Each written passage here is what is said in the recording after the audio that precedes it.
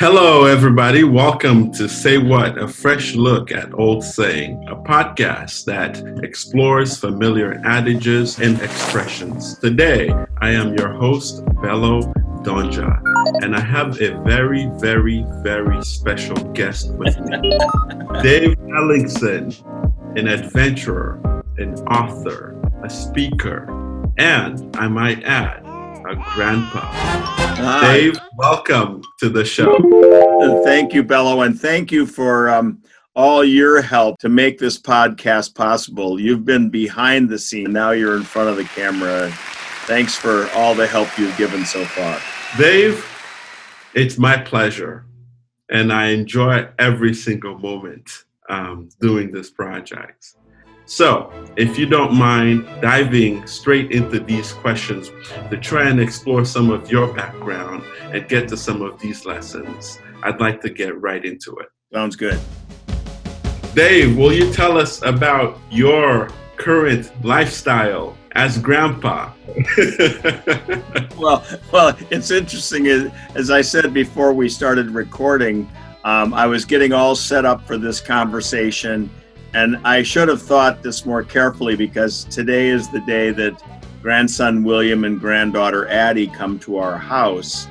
And that's always a joy, but it also adds a level of activity and sound in the background. And then, of course, right before we began, I walked out into the living area and folks were having lunch. And one of my daughters, Leah, had also brought over a grandson, Grayson, and granddaughter Rory. And wouldn't you know, a battle ensued between the two 4-year-old boys over some toys, and the volume rose accordingly. And I thought, oh my goodness, that is life itself. But being a grandpa and that part of the journey has been a delight. And my son, Eric in California, and his wife Rebecca have just in the last month or so announced a 5th grandson. The adventure continues, and it's a joy, it's a challenge, and it's a learning experience still. Oh, wonderful. It's amazing to hear that these children will be able to learn from you, enjoy your presence, and be in your care for, their childhood. I, for one, am a product of an elder grandparent who raised me. So I think there is lots of value in being in close relation with your grandparent. So I'm happy that your children get to experience that. Now, if you don't mind me asking, I know you have a history with your family having migrated over and finding their way into the heart of America. And how does that lead to the Midwest? So my great-grandfather and grandmothers came from Norway in the 1840s. And of course, they came through New York, up the Hudson River, across the Erie Canal, across the Great Lakes, and settled to farm and be carpenters and shipbuilders in Wisconsin and Iowa. Later, traveling to Southern California after I had finished my studies and working there for a number of years, and now for many years have been in the Pacific Northwest, which is interesting because it is very similar to Norway. So my Viking spirit, my Norwegian spirit, is very happy to be near the mountains and the water here in Washington State. Well put, Dave. Thank you for that history. And I should say, I know you are a master gardener. And in the Norwegian spirit of speak, what got you interested and so involved in cultivating the earth and being one with our planet? Well, my grandparents and great-grandparents actually were farmers. The one in particular that I know the most about was my grandfather, Ole. There was a series, Ole O, Ole W, and they farmed in Iowa in that rich soil. And my dad was one of 11 kids of Ole O. Ellingson near Decorah, Iowa. And my dad obviously didn't farm, but he loved to garden. He had picked up that love of growing things. And I have to admit, I didn't have that from birth. I was put in the garden and in the yard to weed. But the joy of gardening is being a part of the natural process of the earth and the growth. And the best of all is after the weeding and after the cultivating, you get to eat this wonderful, wonderful food. And so I'm harvesting my tomatoes right now and my peppers and my lettuce. And even though fall is upon us, the berries are still being eaten and the apples from my tree. So I take a great deal of pleasure in growing things, but even more in eating things. You know, I've had my share of weeding assignments from my grandmother and from you on the rooftop of Trinity Lutheran College. I would like to dive into how did you go from the Midwest to Trinity? Wow, that I like a phrase, and I like to think it's original, but I don't know that there's any original phrases left. I would say to my students, God writes straight with crooked lines. So my journey has taken me on many different ups and downs and detours, and sometimes the detours have been the best.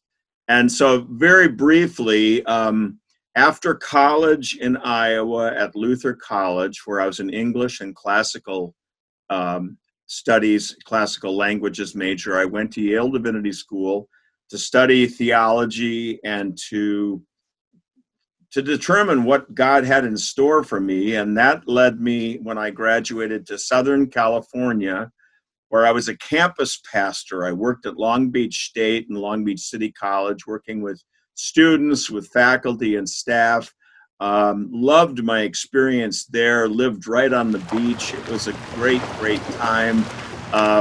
And then moved to the Northwest to actually farm. My brother-in-law and sister and I bought some land in eastern Washington and planted 13,000 apple and pear trees. I had this crazy and wonderful idea of being a rancher, farmer, orchardist. And for 7 years of the hardest work of my life, we tried to develop a sustainable agricultural effort. And for a host of reasons I won't go into now, we failed. We failed. It didn't work. And we learned a lot of lessons while trying to develop that orchard. After that work, I worked for the church, coordinating youth programs because I've always enjoyed working with young people. And then that led me ultimately to Trinity Lutheran College, where I taught about working with young people and other subjects like spirituality and social justice and the environment. And of course, that's, Bella, where I got to know you and we got to work together and our friendship began. Wow. You know, such a journey. I'm very positive that you must have encountered lots of hardship. The farm failed. And as I've mentioned, that had to begin again economically. We invested all of our money and time, and it went down. And so starting again economically, a part of that whole difficult time was a marriage failed. So I was married, and for a host of reasons, it didn't work, and I became a single parent. And that was a challenge, obviously, because I was working and farming and trying to be a good dad. And I learned an enormous amount during that time about being with my son and supporting him and encouraging him and just being present.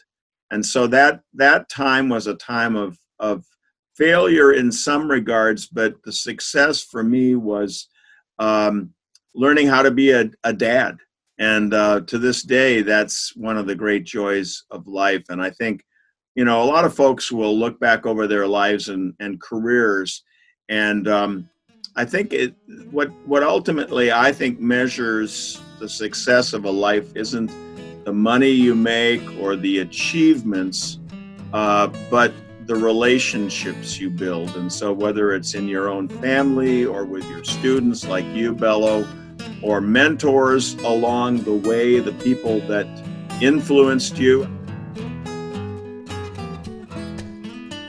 I was thinking about this the other day because one of my mentors is on his deathbed right now. A wonderful human being named George Johnson. George has been my mentor and dear friend over the years, and an angel in the sense to me, one who taught me and guided me along the way, who was a pastor, a theologian, a writer. He was kind of my godfather in the area of social justice.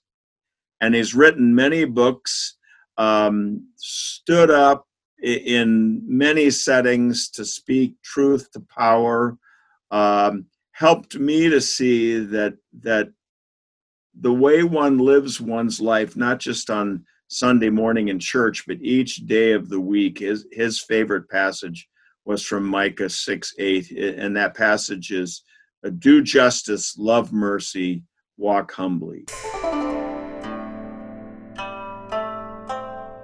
Another one who has passed away and who taught me in a very different arena was my college choir director, a man named Weston Noble. And if you're in choral music, that name is quite a legendary name. I sang in the Nordic choir at Luther College.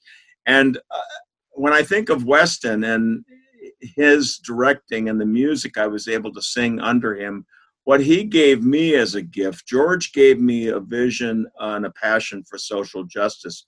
What Weston gave me was a passion for and a joy experiencing through music beauty. And so for me, when I'm feeling low or when I'm feeling high, oftentimes I go to that well, because through music, my spirit is sustained, is lifted, is challenged. And so another angel in my life was Weston Noble. A third person that comes to mind, who was a mentor and a guide, became very famous. But when I first knew him, he really wasn't. His name is Henry Nouwen. And Henry was a professor of mine at Yale and went on to write many, many books. And the gift that Henry gave me in his writing, but also in the friendship that developed after I left the school, was the gift of contemplation, of prayer, of meditation. I'm an activist. I'm a doer. I'm a talker.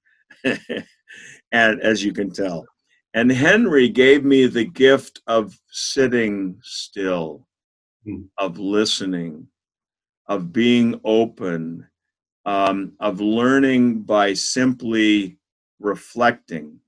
So the activist hopefully has some balance and again, a well to draw upon for that activism. So I think of George Johnson, I think of Weston Noble, I think of Henry Nouwen, and I've been blessed with some wonderful teachers and mentors and friends over the years.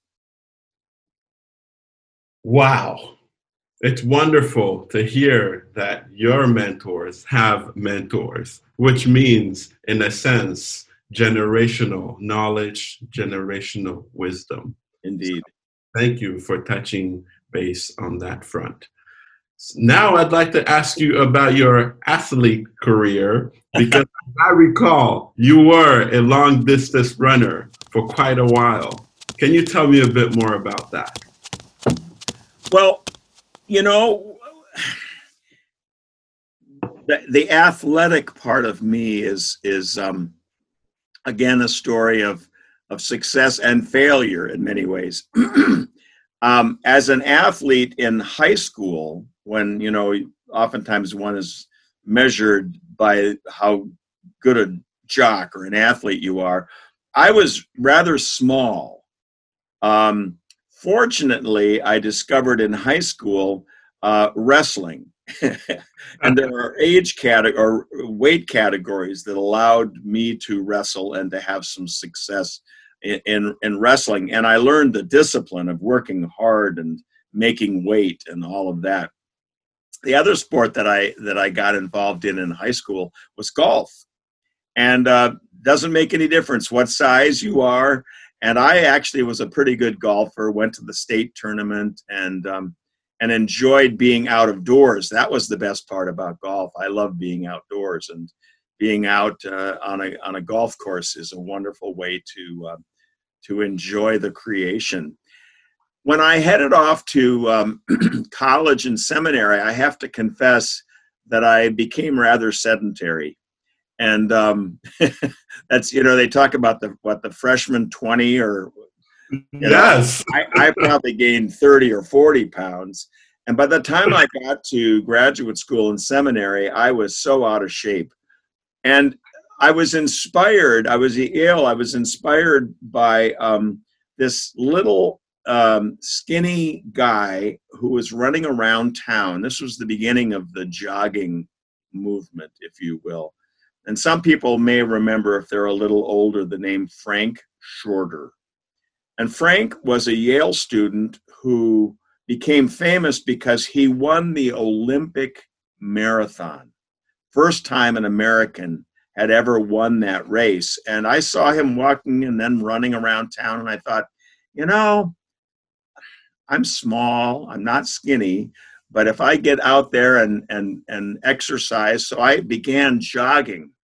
And a funny story, one of the early jogging experiences, I went out to jog, and I couldn't go all that far, but I had gotten to the point where I could go maybe a mile or two. So I headed out one day, and I got lost. And I really literally couldn't figure out where I was. And this is New Haven, Connecticut. In the summertime, it's hot and humid. I was sweating. And so I kind of wandered around jogging, trying to find my way back. And ultimately, after an hour at least, I found my way home. And I thought, wow, I wonder how far I went. And so I got in my car and retraced my steps, my running steps, not graceful steps, but steps nonetheless. And I found that I had gone 5 miles. And I thought, oh my goodness, maybe someday I can run a marathon like Frank Shorter. Long story short, a couple of years later, when I was in Southern California and the jogging boom was developing, a friend who happened to jog as well and I trained for and ran a marathon, 26.2 miles. And of course, our goal was just to finish. That was our goal. And we finished arm in arm, hand in hand. We actually used it as a fundraiser for World Hunger. So every mile people could pledge and give money to help feed people that were hungry. So I found out that the longer the race, the better I was. And I think this is my Nordic, my Norwegian, my Viking roots. If there's a tough part of me, which is probably also the stubborn part of me, is that I have endurance, right? And so I continued to run. I ran the Boston Marathon. I ran a number of marathons. My times kept going down. And then I heard about a race called the Western States 100-miler. And I thought, Ooh. could I run 100 miles? Again, I trained for months and eventually ran this race across the Sierra Nevada mountains. And the goal of this race was to run it in under 24 hours. And if you did, you'd win a gold belt buckle. And I amazed myself and probably everybody else that I ran it in 17 hours, finished third, set a world record in my age group, and ran what's called an ultra distance race. That race has become very famous in the meantime. One more quick story about my athletic days. I then heard about, I was actually traveling and doing some postdoctoral research on fitness because my doctorate was in health and wholeness and fitness. And I heard about a race called the Ironman Triathlon. And it was a race in Hawaii with swimming, biking, and running. And the story behind this is really kind of fun. There were three guys sitting in a bar, right?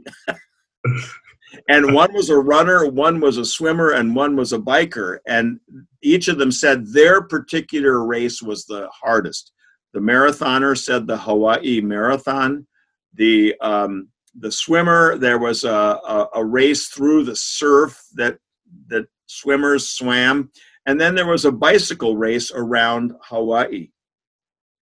So the bartender said to them, the only way we're going to know who's the toughest of you three if you put them all together. And that's how the triathlon was born. And I happened to be there the next year, saw it, wrote an article for a magazine, and I said, oh my goodness, I've got to try this. So again, I trained, swam, biked, ran, and a year later did the Ironman Triathlon in Hawaii. So if I have Olympic experiences and successes, those would be the highlights. But of course, there's always a downside. I tend to do things, as you well know, not to excess, but I push the boundaries. So I ran a lot. I swam a lot. I wore out my knees. Oh, no. And so I have two wonderful scars on my knees because both of my knees have been surgically replaced. And I have mechanical knees that get me around just fine, but my running days are over. And I like to say now that I'm an expedition distance kayaker, I haven't worn out my shoulders yet. But when I wear out my shoulders, put me in a kayak like a good Viking, push me off into the ocean in the sunset, and shoot a flaming arrow into my kayak as my days of being an athlete end. So end of adventure, but great fun along the way. That is the burial of a warrior. And for someone whose superpower might very well just be endurance, I think that is a well-deserved burial request. Now, I know your first book was My Body, My Life. Mm-hmm. And I suspect some of the lessons written in this book have to do with your athletic years and also your lessons learned from that experience. Tell me a little bit about My Body, My Life. Well, that was really my research and my doctorate that I did at Claremont in California. And I studied exercise, nutrition, stress management, the environment, all of the ways that one can maximize one's performance. And this is many years ago. So a lot of the things that I was writing about and researching and learning were controversial, right? And many of those things have now been shown to be true in terms of exercise, nutrition, stress management, all of those holistic health kinds of things, right? It was one of my reviewers on my book when it came out said, a bunch of hippie mumbo jumbo. I wish I could find that reviewer now, because most of the things that I and others were saying were important for good health and wholeness have now been demonstrated to be true. So that book was kind of my rediscovering my love of writing, but also it was an experiment in my own body, my own life. I wasn't like in the library, although I was in the library some. I was trying things. And so if I was going to talk about nutrition, one of the things I was learning was that many of the great endurance athletes were vegetarians or close to being vegetarians. Some of my heroes, you are from Africa, you know the great runners of Ethiopia and Kenya and Tanzania. Many of them, they may not be vegetarian, but they had very little meat in their diet. Right. And so I tried that. Almost 50 years now, I've been a vegetarian, and I'm feeling good. So that was the first book, and that really kind of launched in many ways a healthy lifestyle for me. Then as time went on, I had other role models. And of course, this was the 60s, right? And it was a time of many ways social activism. And I went to a convention of our church in Miami Beach, Florida, where there were thousands of high school kids. And one of the speakers had a big influence on me. His name was Dr. Martin Luther King Jr. I have the pleasure to present to you Dr. Martin Luther King, Jr.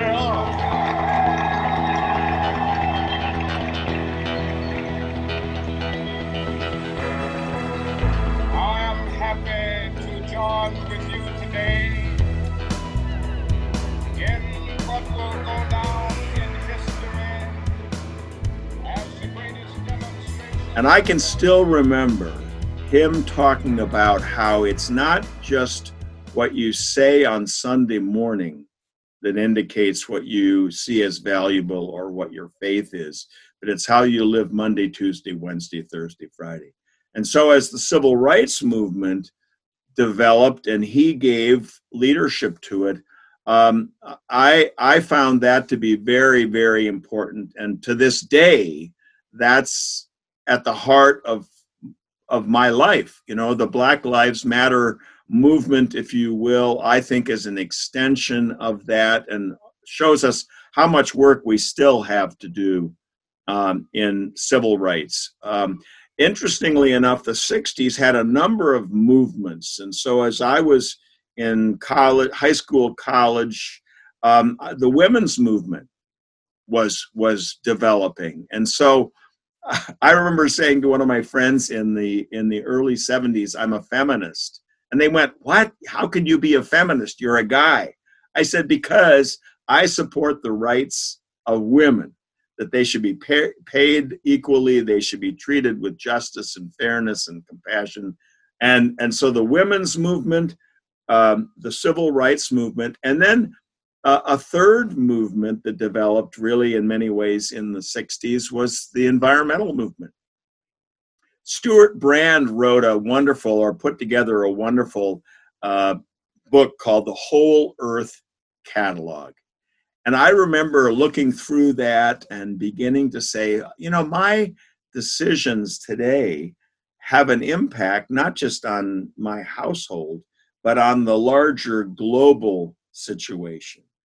Now, climate change had not really been spoken of, but I began to see that my actions affected everything and everyone else. And so whether it was conservation or whether it was trying to help with legislation around clean air or clean water or caring for wildlife, I mean, I began to feel like here are 3 or 4 things that are important, and I had mentors and friends, and those movements began. I'm still involved in them, and we still have work to do. So let justice roll down like waters, which is what the Bible says, for me is kind of a motto.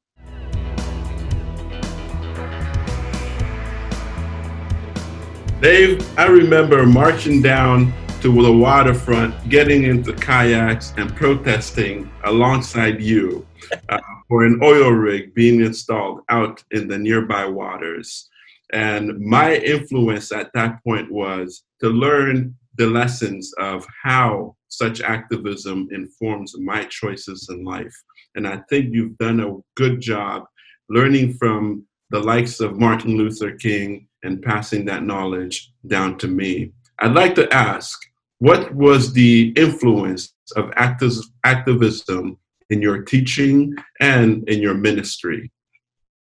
Well, you probably remember at the college, I taught the Old Testament prophets class. And, here are these activists thousands of years ago who stood up to kings, who stood up to unjust rulers, and who, as they said, had a word from the Lord, right? Let justice roll down like waters. Do justice, love mercy, care for the widow, care for the orphan, care for the sojourner, care for the alien, that the true test of one's faith, of one's life, of one's very identity is how you treat the less fortunate. And of course, Jesus embodied that and lived that, and I think that infected me in a good kind of way. And to this day, I try to, in my life, but also in my teaching and in my involvement in the community, be an activist. And whether I was teaching at the college or whether it's now with my grandkids, I remember a climate march a number of years ago. I think you were a part of that climate march that we did downtown Seattle. But I remember years before that, there were some climate marches, and my kids were involved in those. And so, the thing about protests, because there's a lot of protests going on these days, they are a way of saying, this is what I believe. I'm going to put my life on the line. I'm going to get my butt out of my chair. I'm going to be on the streets. I'm going to speak up. And then we can make the changes in our world that need to take place. Like I said before, there's a lot of work to be done. And the other thing about that I would say about working for justice is it's enjoyable. You know me, my 11th commandment is thou shalt have fun. Well, when I'm on the streets or when I'm with other people, whether it's protesting or helping somebody in some small way, that gives me joy. I mean, Ruth Bader Ginsburg has died recently and is a hero in my life. And she would talk about her goal in life really was to build community and to help other people. I think there's no more noble calling. And she was a wonderful example of that. And I guess I would hope I am in my small way too. Oh, wonderful. Now, I know in the having fun aspect of working for justice, there is also the challenge of realizing one's own privilege. How has that been for you in terms of educating yourself and exercising the rights that you have to benefit others who might not? Right. The subject of privilege is often really misunderstood. And I think there's a lot of rhetoric out there these days. For me, I just realized I've always taken the biblical phrase that I'm blessed to be a blessing. Privilege, I mean, I have been given many things. I've had a stable home. I've never economically lacked anything. I had parents who modeled, I think, good lives. Look behind me, you see the books there. I had books around me. I learned to read and began learning. I had role models. I had all of these things. That's what privilege is. I'm also a man. I'm also white. And I realize that gives me a leg up on folks who don't have those privileges. I like to couch it in terms of blessings. I have been blessed. And so I like to think of paying it forward. If my bucket has been filled and it's frankly filled to overflowing, let me get out there and share with others, but equally important, to change the systems that keep people in place. It's not just about Dave doing something and helping others. It's about changing the systems. And this is where systemic racism comes in. That I think a lot of people don't realize because they haven't really encountered the struggles of other people who are poor, people who are immigrants, people who are deprived of good health. I mean, handicapped people. We need to find ways to develop laws, systems, governmental practices that level the playing field. Because right now, the playing field ain't level. And if anybody says it is, then I challenge them to call me on the phone, stop by, and tell me how I'm wrong.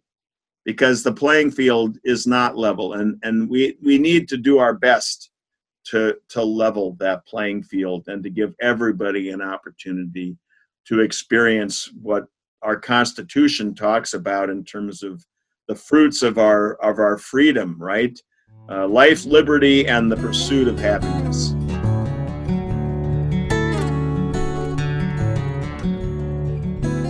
Well said. On that front, Holden Village. This is a place remote in the northern Washington area where people literally live with equal opportunities and sharing of resources. Can you tell me about outdoors education, your philosophy, and Holden Village as a place that you take students? Well, first of all, Holden Village was a place I went when I was in high school.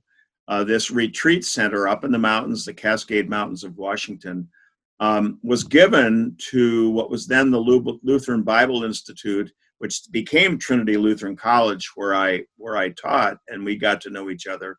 And then eventually it developed a leadership and a retreat style of ministry. I would call it a lifestyle ministry, where these values that I've been talking about are woven into daily life. And so it's a small community in the mountains who try to practice ecological justice, racial justice, all of these things that we talk about.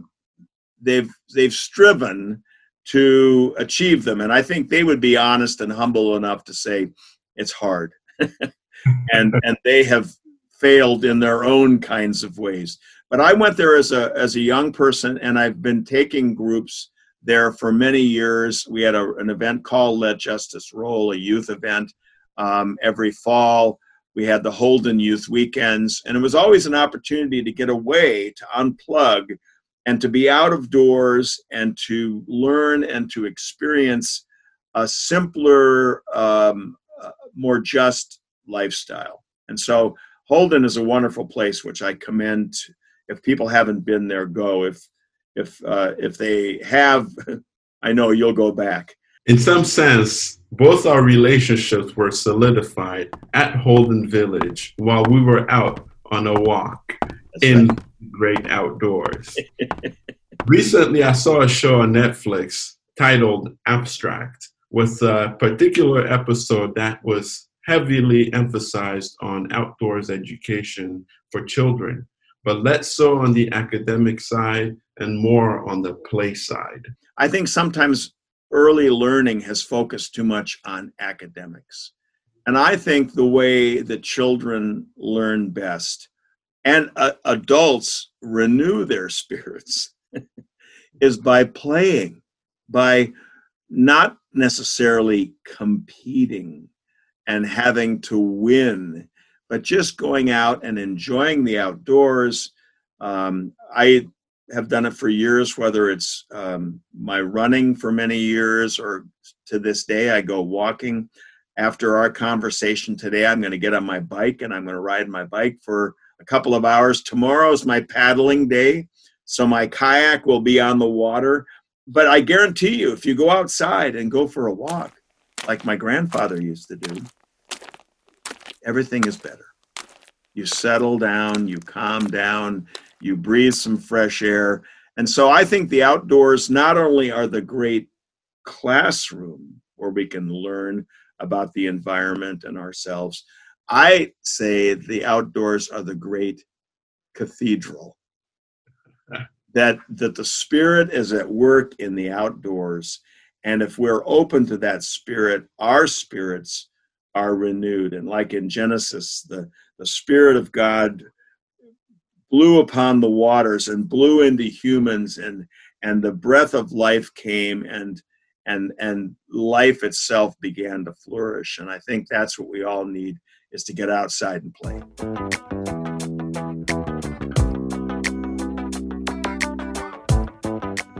Hey listener, if you don't already know, I'd like to take this opportunity to get you up to speed. In the next few weeks, Dave is going to be launching a new podcast series titled Straight from the Heart. Stay tuned, subscribe, so you're up to date when that comes out. Back to the episode. Well, my good friend and mentor in all things outdoor learning wise, particularly early learning with young children, is, as you say, Sue Hoagland. And I commend listeners to a podcast I did with her that's in the archives about outdoor learning. I did with her maybe a month ago. But as Sue and I would both agree that we learn best outdoors, we learn best by playing. But Trinity Lutheran College was an urban campus. You know, we were in the middle of the city, small city, but an urban area called Everett, Washington. And she and I, our offices were right down the hall from each other. We'd look out across a cityscape with cement and buildings, but the college owned a parking garage across the street from our windows, gray cement. Well, she and I had a dream that we would turn gray into green. And we had to do a lot of schmoozing and grant writing and arm twisting. But eventually, we helped to create the rooftop garden where we were growing vegetables, the Acorn Learning Center, which was an outdoor learning program for children. And I look back over the many things that I've been involved in over the years, and that is one of the highlights of being able to create a space. And the best part was each day when I would drive my electric car from Edmonds to Everett and park it in the parking garage down below the rooftop garden, I would walk up through the rooftop garden before I'd head to classes. And I began to hear these little voices, Mr. Dave, Mr. Dave.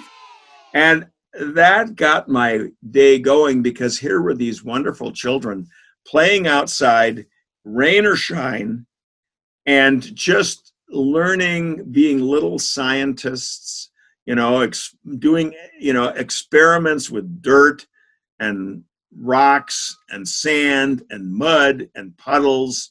And those were some of the happiest days of my life. And this is very relevant today with the pandemic. And Sue talks about this in her podcast with me. This one of the safest places to be these days is outdoors. And so early learning programs have an opportunity, and schools, insofar as they're able, if they can hold classes or have learning experiences, do field trips, to be outdoors, it's an opportunity. It's a struggle, right? We don't want to be inside anymore when we have to, but let's use this as an opportunity to get outside and play and to learn. And I think it's a great opportunity to see how valuable the outdoors can be for learning.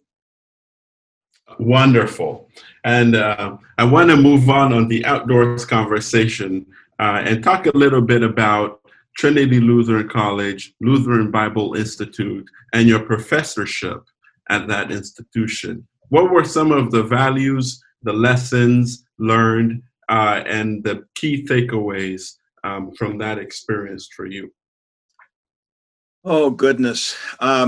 Well, teaching at Trinity was a wonderful experience. I had terrific colleagues. We got along well. We were a small school, so that's one of the ways that we got to know our students very well. I mean, Bello, you and I worked on a lot of projects together. You helped me on the rooftop garden. We wrote grants together. It was not a big university or a college where you don't have as much student contact. So we were like a village, right? And, it takes a village to raise a child. It takes a faith village to grow the faith. It takes a village like Trinity to really impact the lives of the students in significant ways. So that would be one thing. Great colleagues, small size.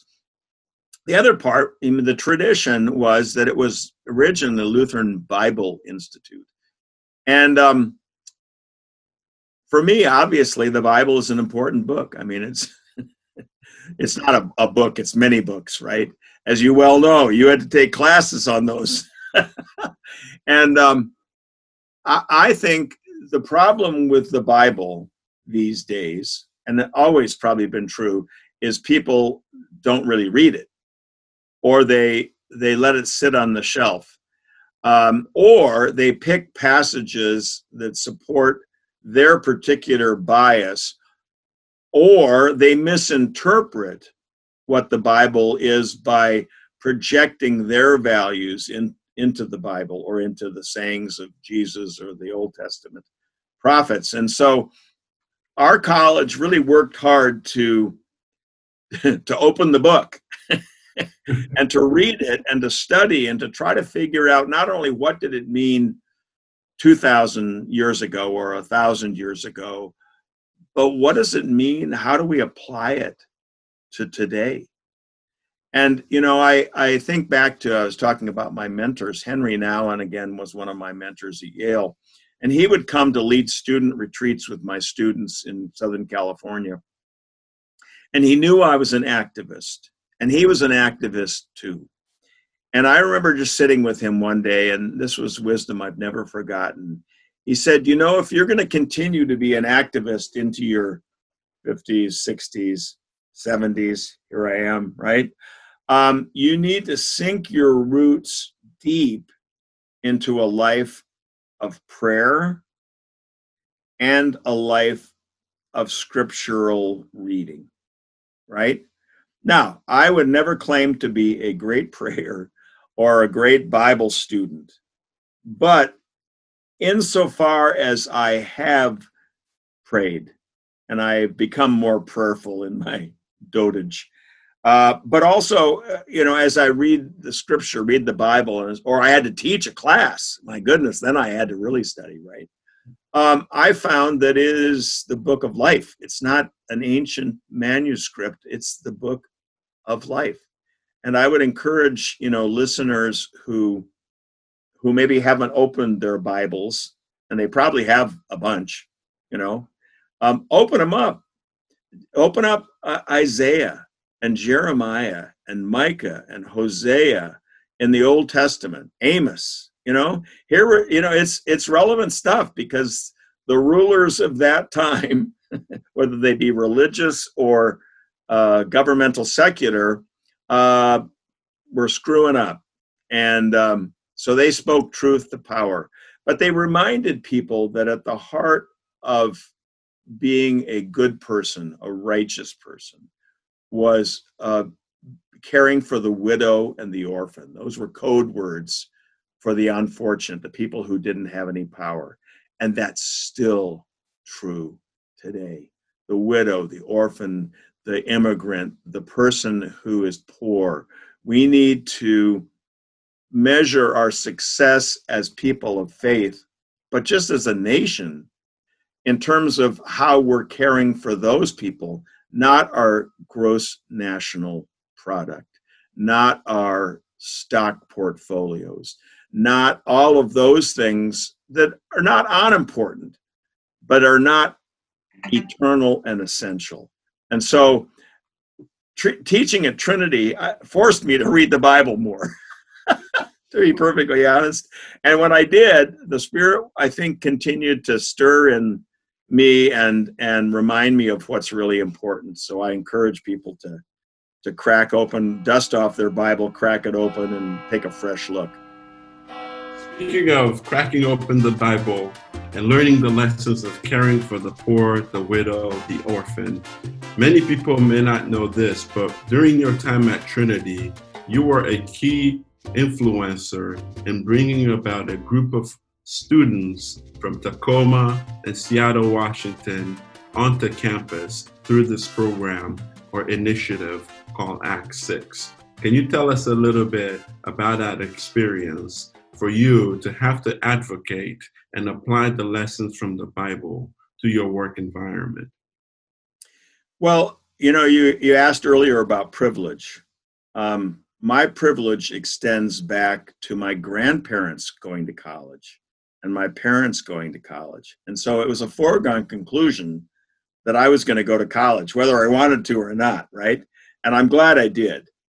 But for many people, that's not the privilege or the experience that they've had.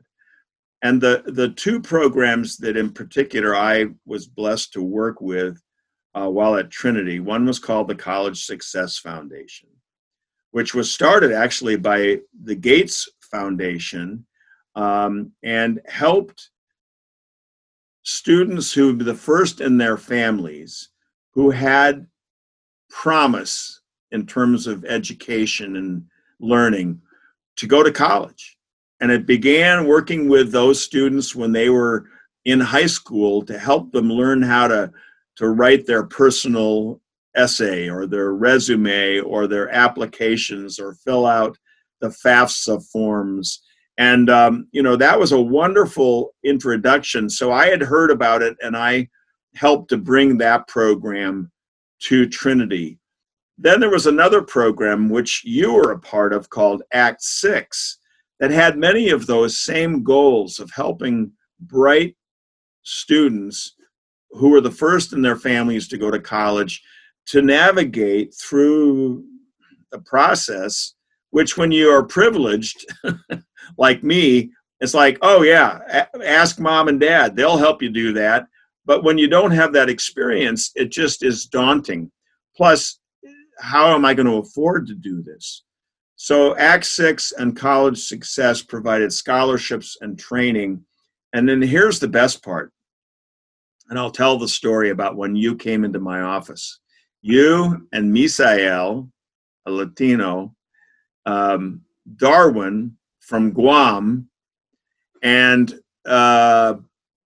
Christian, an African-American student from Tacoma. You came into my office and were complaining about how you were not feeling as supported as you needed to be. And I was empathetic, but I said, so what are you going to do about it? And you guys looked at me like, we can do something. And so I sort of, you guys left and came back a couple of weeks later with a plan. And it was called the HOPE Initiative, Help Our People Excel. And it was a curriculum not unlike College Success and the Act 6 program. And you guys, the difference was you guys were going to be the mentors, you guys and gals, because there were women students, the Act 6 students. You were going to be mentors for local high school kids who were the first in their family, oftentimes students of color, to navigate those confusing and challenging waters so that they could consider going on into higher education and becoming leaders in their communities. And so I was delighted to be a part of that, but it was really to your credit that you all created that, and that program continues to this day. Wow. That's quite that's quite a life. I want to go back and touch base again on the outdoors education front, but more particularly on this subject of pilgrimage. I remember as a student at Trinity, I came into your office once and you weren't there. And Mark Jackson poked his head out from the neighboring office and said, "Are you looking for that guy?" I said, "Yes." And he says, "Well, he's on a pilgrimage." And at that point in time, I was befuddled. I didn't know exactly what that meant. Can you tell us a little bit about your take on pilgrimage and your method of pilgrimage? Well, the pilgrimage I was on at that time was a pilgrimage in my kayak from Lake Itasca at the headwaters of the Mississippi River for 2 months, 2,350 miles down to New Orleans in Louisiana. Now, it's a pilgrimage. That's a long journey. It was a difficult journey, but I learned so much on that pilgrimage. I mean, the word pilgrimage is common to many of the great religions, if you will. I mean, if you have a background in your own family in the Muslim faith, and you would make a pilgrimage at least once in your lifetime to where? Mecca, right? And the idea was that on the journey you would pray, you would reflect, you'd think about your life, and you'd recommit yourself to that life that Muhammad or that Jesus or whoever, Buddha, called you to. I love to kayak. I love to be out of doors. You know that.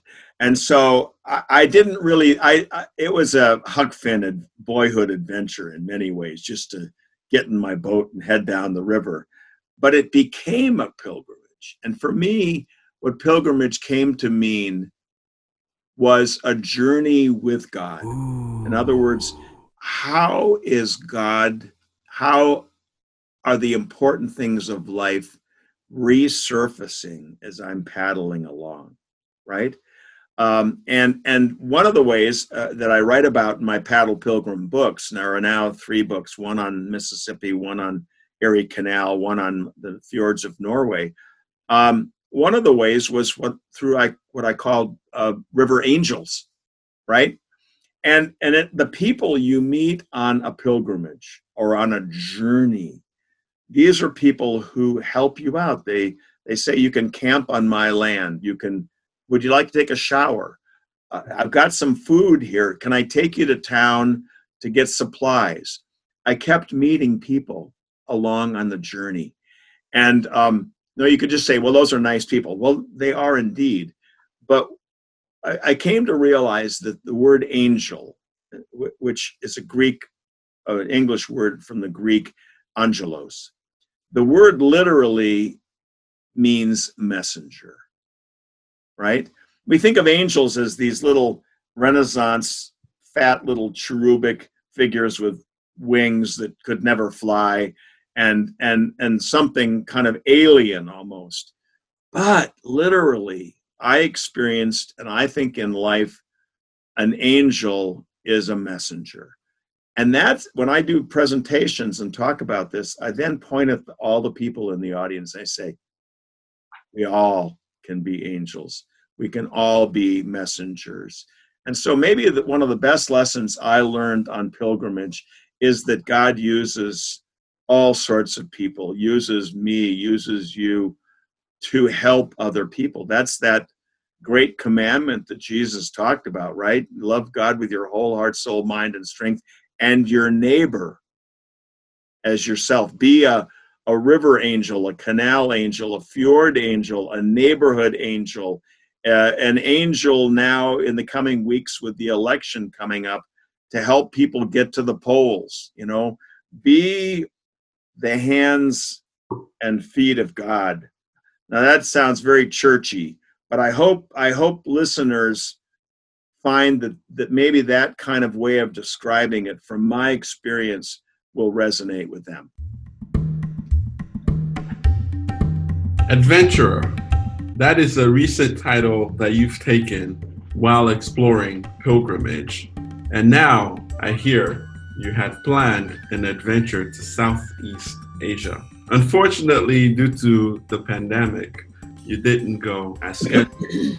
But can you tell me a little bit more about the Southeast Asia trip and any future adventures that you're considering?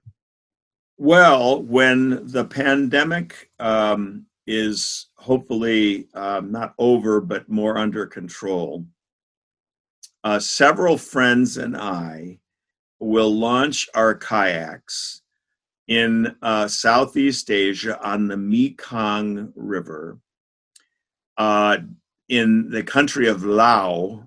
People often pronounce it Laos, but it's Laos. And we'll launch our kayaks in Laos and paddle through Laos, Cambodia, and Vietnam to the ocean. And our plan will be to paddle for at least a month, to camp and stay with people as often as possible, river angels along the way, to learn as we go about a different culture. Part of what's drawn me to this part of the world is it's a very different world and different culture. And I want to experience and understand this part of the world better. One of the people in my paddling crew that I invited was actually a former student who is Vietnamese American. And Tom, who's actually now a Lutheran pastor, Tom was a product of the Vietnam War. His father met a Vietnamese gal, and they had a child, not planned or intended, and Tom became an orphan and lived in an orphanage until he was 9. And he was adopted by an American family in Minnesota, came to the US, went to school, came to a workshop that I led on video production. I got to know Tom years ago when he was 15 years old. And then he went to college, went to seminary. He's now a Lutheran pastor. And so when I thought of this journey down the Mekong, I immediately thought of Tom Glasso. So I called him and said, Tom, you want to paddle the Mekong? And the words were hardly out of my mouth. And he said, absolutely. So he and several other folks and I will be paddling. We're actually going to do this as a benefit for a variety of causes, one of them being the orphanage that Tom grew up in. And so that adventure is on hold until the pandemic is at least manageable. But at some point, I hope in the next year, we will launch and paddle the Mekong River. You know, the spirit of adventure, even in the midst of a pandemic, never goes away. I remember talking to you online about what you're going to do after the cancellation of the Mekong adventure. And you said, well, how about something digital? How about something... That's where the podcast was born. That is where the podcast was born. and you have been such a good partner and helper in this. So thank you. Continued praise for your digital skills, as well as just your ability to help me to make sense of this sort of alien world of podcasting and electronic media. Well, here we are in the midst of a pandemic, and you've embarked on this adventure, explored so many people's life journeys, and now we're exploring yours. I want to know, what are some of the lessons, key lessons you learned in this particular adventure? Oh my goodness. Well, first of all, let me just do a plug for all those life journey episodes, because the people sharing their journeys are the best voices to listen to. I just was able to go along on the journey and learn from them. But listening to Rick Steves talk about travel in the world, listening to, as I said, Sue Hoagland talk about outdoor learning, listen to poet Christian Page sharing his poetry, listening to musicians like Rachel Kurtz and have her sing. Oh my goodness. I sort of did a list of people I just wanted to get to know better. And you're one of them. So the podcast with you was great fun. And so I think what I learned, if I were to summarize it in just a few words, I learned that each of us is on a journey, and each of our journeys are unique and I would call holy. That we travel on holy ground, we travel through holy waters. And I like to maybe think of the phrase favorite poet Mary Oliver uses in one of her poems, Springtime. She says, instructions for living. Pay attention. Be astonished. Tell about it. And so my podcast has been a chance to listen to the journeys of remarkable people. And I think all people, Imago Dei, are made in the image of God. All of them are special, unique, holy, blessed, and we should treat each other with that kind of respect and love, because that's how we were created and that's what we're meant to live like. And so I'm just reminded about how remarkable all of these people were that I had conversations with. And so when I go back out on the street, or when I go for my bike ride, as I look at people passing me along the trail, or as I see people in a store, I remind myself, child of God, blessed, listen, pay attention, be astonished, and tell about it. And there you have it, folks, the life journey of Reverend Dave Ellingson, a professor who has gone beyond the call of duty to educate, mentor, and support his students. Remember to stay tuned and subscribe for the next season, Straight from the Heart. Thank you, Dave. Blessings to you. Have a good rest of the day, Bello. Adios.